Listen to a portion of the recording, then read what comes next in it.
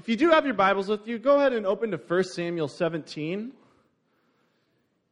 If this is your first time with us, or you haven't been with us in a while, we've actually been taking the bulk of this entire fall season since September to talk about this profound truth that Jesus came in the flesh. That God, being this incredible being, it says that God is spirit. He's not human like us, in that when it says that God is love, it says that God is all-powerful, He's all-knowing, that those are in terms that we can't comprehend, that He created the universe at His own breath and at His own words. It's a pretty big God, and what it says is that in our own human capacity, you could never understand God. You can't. You don't have the capacity to do it. And so what God did was, in order for us to understand and to relate to Him, is that He put on flesh. What better way to relate to a human being than to become human Himself? And that's what Jesus did. And not only that, but He died on the cross for our sins. And so we've been looking at this beautiful truth that in the same way that Jesus was sent to the world, so are you, as a believer and a follower in Jesus, sent to be present and to love the world and to lay down your life for the world in the same way.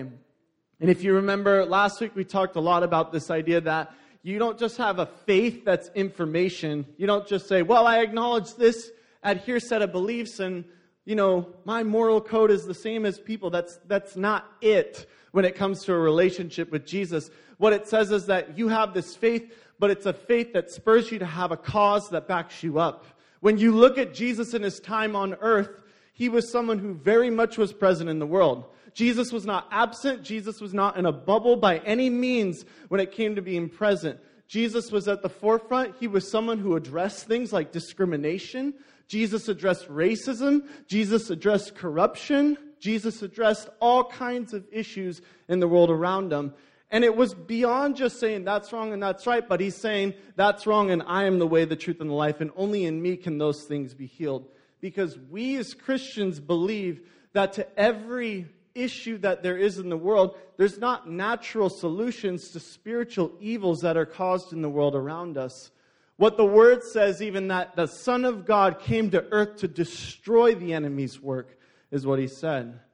See, we believe that in Jesus being present in the world and standing and fighting for something, that not only is our bad things prevented, but God is for, and He goes and He heals. We believe in that, and we see that in Christ around us. And so we talked a lot about how you have to have a cause for your faith.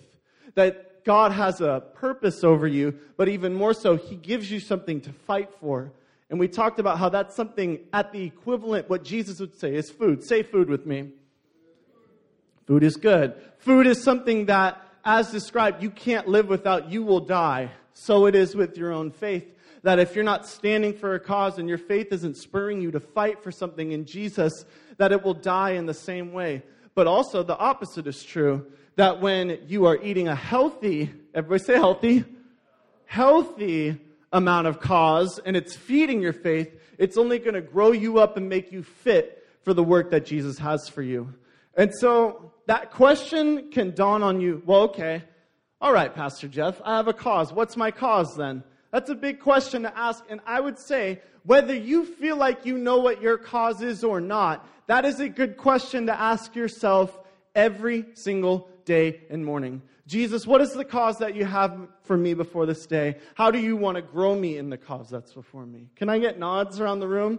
That's something that we are constantly asking God, whether we feel like we have no clue why, or we feel like we have a good grip on Him.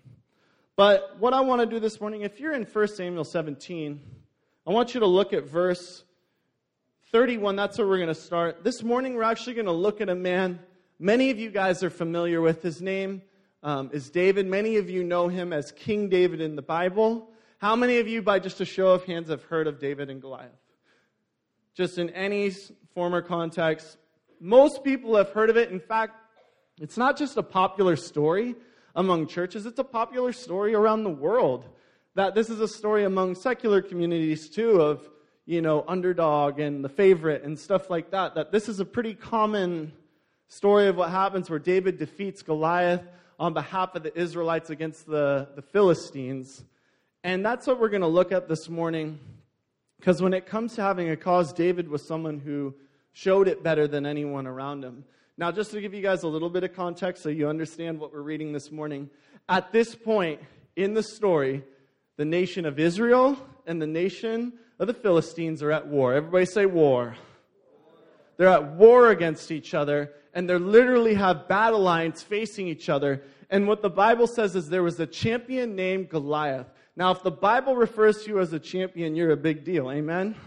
So he is a big, big deal. He is coming before the Israelites, and he is smack-talking them, saying that they are going to die. He is going to commit a genocide against the people, and that their God cannot stand against his false idols, can't stand against him in his own strength.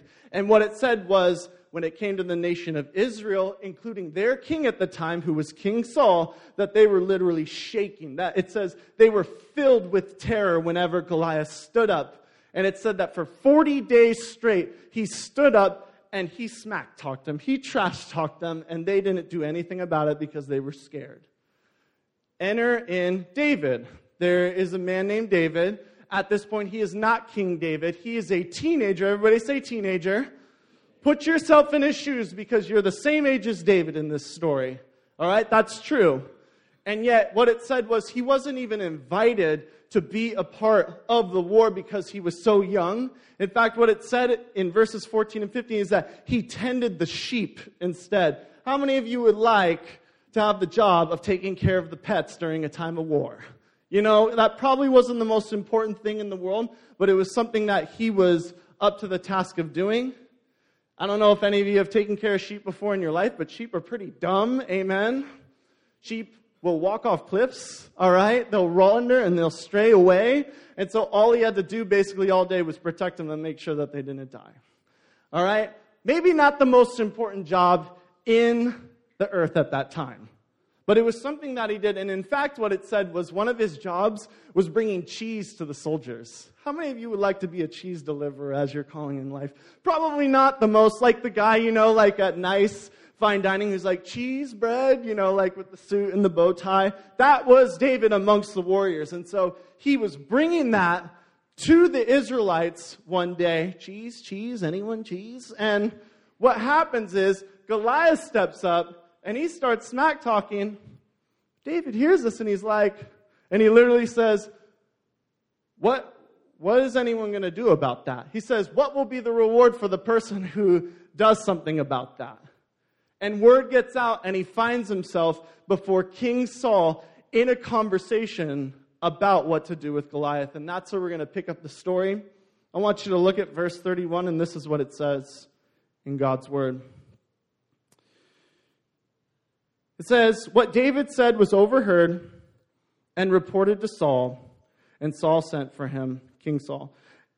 And David said to him, he said, let no one lose heart on account of this Philistine, referring to Goliath. He says, your servant will go and fight him. Saul replied, you are not able to go out and fight against this Philistine and fight him.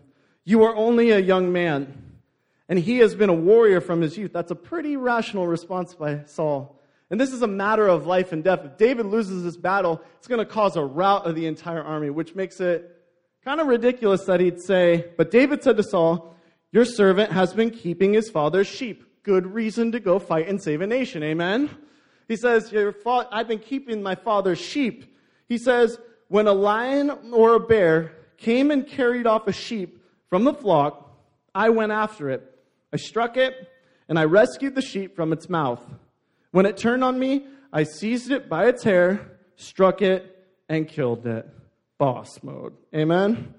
Your servant has killed both the lion and the bear, and this uncircumcised Philistine, if you don't know what that word means, please ask your parents later today, will be like one of them because he has defied the armies of the living God. The Lord who rescued me from the paw of the lion and the paw of the bear will rescue me from the hand of this Philistine. Saul says to David, go, and the Lord be with you. He convinces him. He's like, all right, you got me. I want you to go fight against him. And not only that, he's like, take my armor. And we read on, it says, Saul dressed David in his own tunic. He put a coat of armor on him and a bronze helmet on his head. David fastened on his sword over the tunic and tried walking around because he was not used to them. And he says, I cannot go in these, he said to Saul, because I'm not used to them. So he took them off. Then he took his staff in his hand, chose 5 smooth stones from the stream, put them in the pouch of his shepherd's bag, and with his sling in hand, approached the Philistine. And we know the rest of the story. Can you guys say amen with me? When it came to people of the day who stood for a cause in the Lord, there is no one better to look at, first than Jesus, but also someone like David in this. Asking yourself what your cause is a big question that you should ask yourself. But looking at examples, especially in God's Word, is the most effective way to learn it over your own life as well. And someone like David, I think that it's important to notice is that when you think of him, you might think, well, I know what David's cause was. He was a king. He was meant to be king over Israel. And that was something that he did. But did you know that David's cause was not to be the king of Israel? That wasn't his cause. That was something he did, but he wasn't always the king of Israel for his life, yet God was with him and had things in store for him. But what it says in the Word is that David was a warrior, that he was someone who fought the battles of the Lord. In fact, he's someone who's delivering cheese, might I remind you. And when he hears Goliath's voice, that it bothers him so bad that he risks his own life to fight. That is a cause coming up within him. That's his cause beginning saying, no, someone needs to stand for the Lord in this moment. You were made in the same way to have certain things about you that cause you to stand up and to fight for what is right and to fight on behalf of the Lord and not your own cause. Amen? And in that, what you see is that David wasn't meant to be king necessarily as his cause, but it was to fight the Lord's battles. Because he was king for a little bit of time of his life, but he always fought God's battles, whether he was a teenage shepherd or whether he was an adult king. Young and old, no matter what situation and what circumstance he found in his life, he was fighting for the Lord. And in fact, if you know the full story of David in the Bible, what it says in one particular passage in 2 Samuel is that one time the armies went off to war and he decided to stay behind. He should have been fighting a battle with them and he said, no, I'm going to stay back. I'm not going to fight. And what ends up happening is he falls into sin. That when you're not actively pursuing the cause that's over your life, when you're not pursuing and proactive and you stand back from the causes of God's life, you make yourself subject to making decisions about yourself rather than living your life for something else and something greater. Amen? And so what you see in this story is you see a man who stood up for the right thing. And when it comes to David being a warrior and fighting for the Lord, you see a correlation between his faith and his cause. But I want you to understand that your cause isn't just a job description that's put on a piece of paper. Some of you might think, well, all right, what's my cause? Well, I'm in high school. I don't even know what I want to do yet. You don't need to know what you want to do yet, because your cause is something that's more reference to your character and who you are. It's recognizing the way that God has made you and wants to continue to be built up. What if, when somebody asks you, what is your cause or what's your purpose in life, you looked at the content of your own character, what kind of person you are, your values, what you stand and fight for, rather than necessarily the things that you did? I think it's funny when people approach me and they say, well, your cause is to be a pastor, Jeff. And it's like, no, it's not. My cause is to shepherd and help people to the Lord. Because the minute I stop being a pastor and I think, well, my cause is to be a pastor, then I'll stop caring. I'll go, forget people. But that's not it for us. Your calling is good no matter what you do and what you work for, no matter what age you find yourself in. And it's something that you don't necessarily need to work for, because when you're bringing your cause and growing in the Lord, He brings it for you. And here's something to note about this story. I want you to think about this for a minute. David didn't fight Goliath to become king. David fought Goliath because it was the right thing to do. He didn't think, oh man, if I go down and I strike down Goliath, I'm going to be famous, all right? He didn't do that. He said, this is the right thing to do. And even more so, when you know your cause, you will stand for what is right, even when other people don't around you. Amen?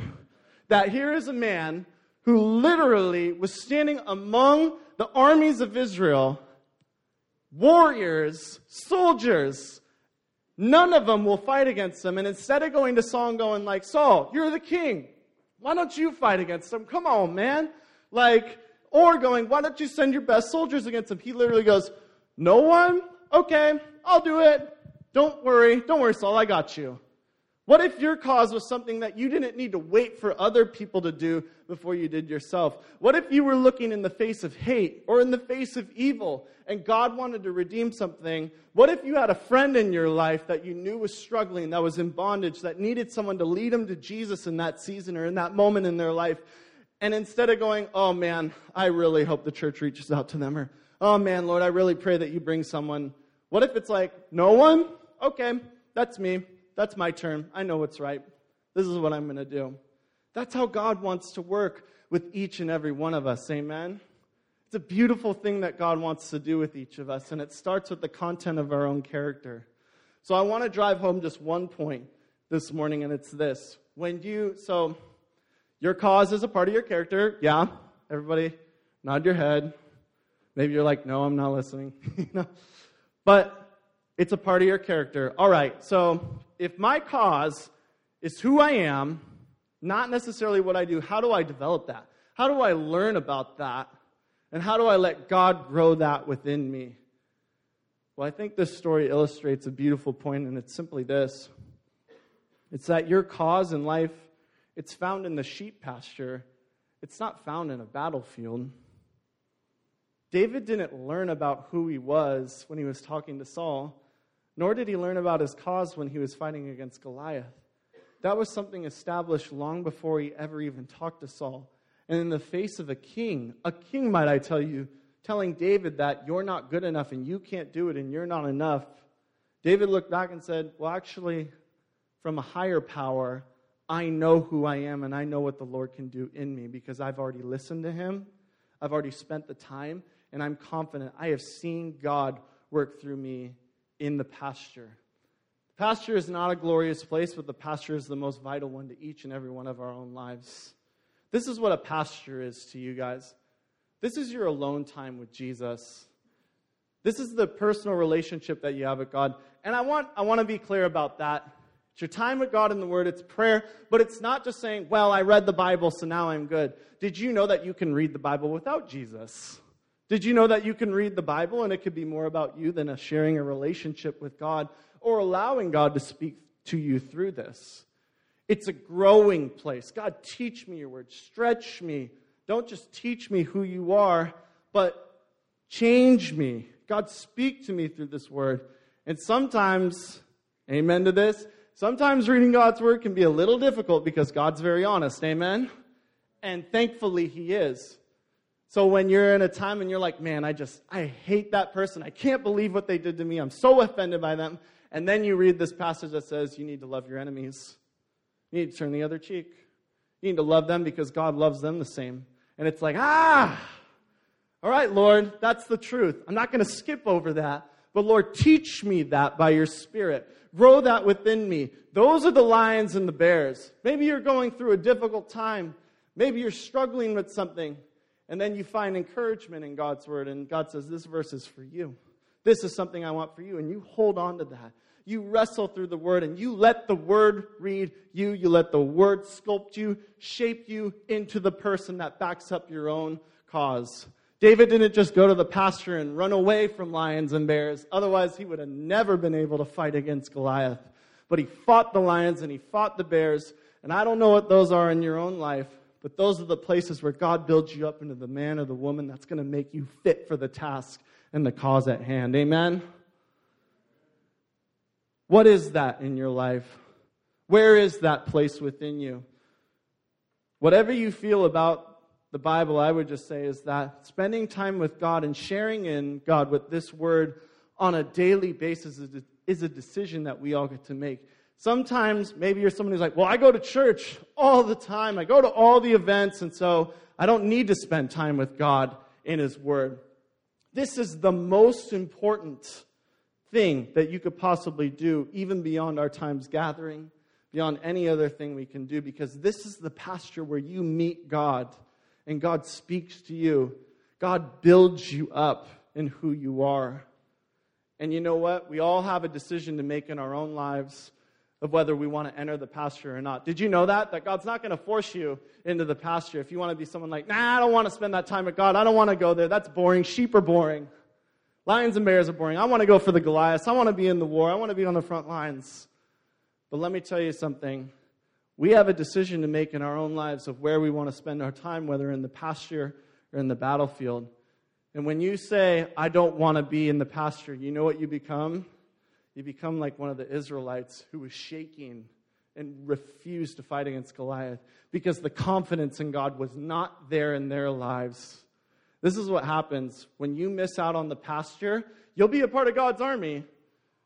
But anytime something hard comes your way, a Goliath comes your way, you'll be timid and you'll be afraid and you'll be scared, even though God can bring you through it. Amen?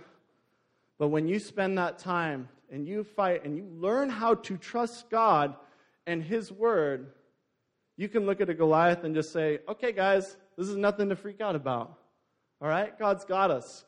When you see a friend that's hurting at school, or maybe you see someone going through a difficult season, you see something happen, you're going through it as well. Someone treats you a certain way, and you're like, guys, there's no problem. We have Jesus who's bigger than all of this.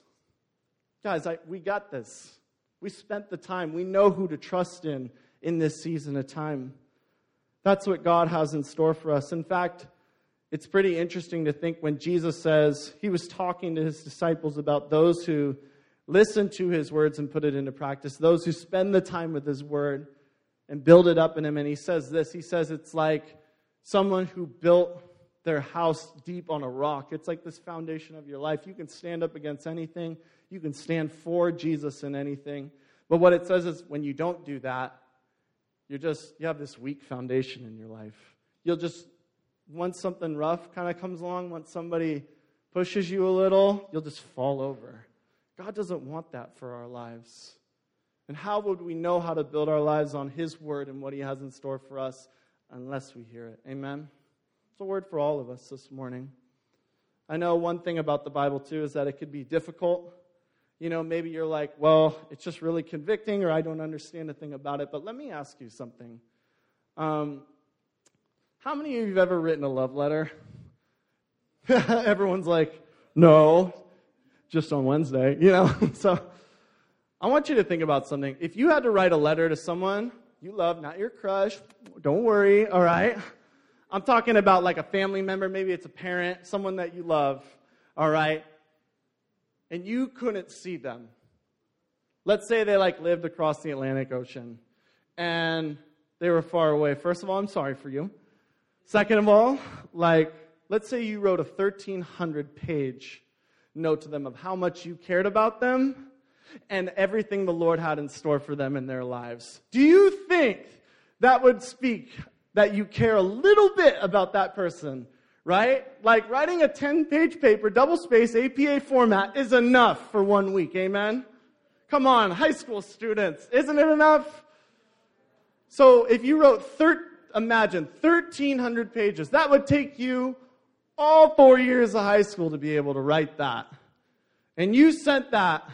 Do you think that would speak that you care a lot about that person and their life if you took the time to do that? Amen? So what's this from God? This is the same thing that the Lord wants to give to each and every one of us, speaking how much He loves us and the cause and the things that He has in store. Is it hard to understand? Are there things you need to ask questions about? Absolutely. But it doesn't discredit the heart or the power that God has behind it in your own life. Where is your pasture in your life? Do you even have a pasture? Maybe you need to make one, and you need to make that decision this morning before anything. It's the first step that we have to make. And when you know your cause in life, nothing can stand against you because you have a confidence in the Lord. I hope the leaders can just agree to this as well. But it can be pretty easy to see. Maybe not easy, but it can be fairly evident when someone is spending time with Jesus and the Word on a regular basis. This is how it's evident. Let me tell you, without even asking, just watching a person. You see a confidence about their life that's different from those around him. And now it's not confidence in yourself, like an arrogant, like, I'm the man, like, no one can stop me, I'm so good, I read my Bible, all right? Not that. But it's someone who is confident in what the Lord says because they've heard what God says. It's like someone carries this joy and this peace around them and this courage to be able to stand for other people and for what's right because they've heard it and they trust in it and it's been battle tested. It's like someone has been listening to what God says. That can only happen in the pasture of your life. And so I would just even say this. Maybe you're here this morning and you are struggling with something. Can I ask you something? What has that journey been like alone with Jesus in your life? Has there been a time alone with Jesus and wrestling with that? Because that's the place where he trains you fit for the task at hand. I'm going to ask you, Mari, to come up here, and she's going to lead us in a response this morning. And so, guys, can we give it up to you, Mari? Thank you. Hi, guys. In a couple moments, we're just going to break up in groups of, I was going to say one or two. LOL, do it by yourself. Just kidding. 2 or 3. And then we're just going to break off and just pray. And there's going to be 2 different things, I believe, on the screen that will guide you through that. But before that, I just wanted to give you a little context on why you should be praying or like being active in that right now. I guess just one thing that really stood out to me through this sermon that Jeff was just talking about in 1 Samuel 17, verse 33. I'm just going to read it out to you guys. It says, "And Saul said to David, 'You are not able to go.'" Oh, wow, this is good. Okay, sorry. I got really excited. But "You are not able to go against the Philistine to fight with him, for you are but a youth." And so I think something that just like really stood out to me this morning is that in your life, and like maybe right now or maybe later, maybe tomorrow, or like maybe even in the past, people have told you that you're not able, or that you're like weak, or that you're too young, or that you're too short, or like we can climb cabinets and grab spices. Thank you very much. Any short people here? Yes, thank you. But people are going to tell you that you can't do things. But what's so great is that God provides and will multiply the little that you offer him, and like the willingness of heart that you give him, he will just like multiply. And so along with that, I just wanted to read from Matthew 8, verse 26. And so to give you a little context, it's a story where Jesus is sleeping on this boat, and there's like all the disciples are on there, and they're caught in the storm.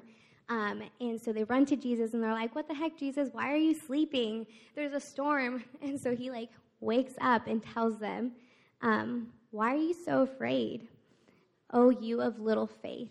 And I think that sometimes we read that and we get kind of offended, like, "Oh, little faith. Yikes, do I have little faith?" But what was really cool about it, and what was really cool to like really process in that, is that God loves that little faith that gets put out there. Like, because they had that much faith, because they had that incentive to run to Jesus as he was sleeping, Jesus woke up. Like, he woke up from his sleep to run to his children. He woke up and calmed the storm with 2 words. Literally, he's like, "Be still," and the storm stopped. So, like, that is, I'm getting so empowered. Sorry. This is really great. But, not me, the Lord.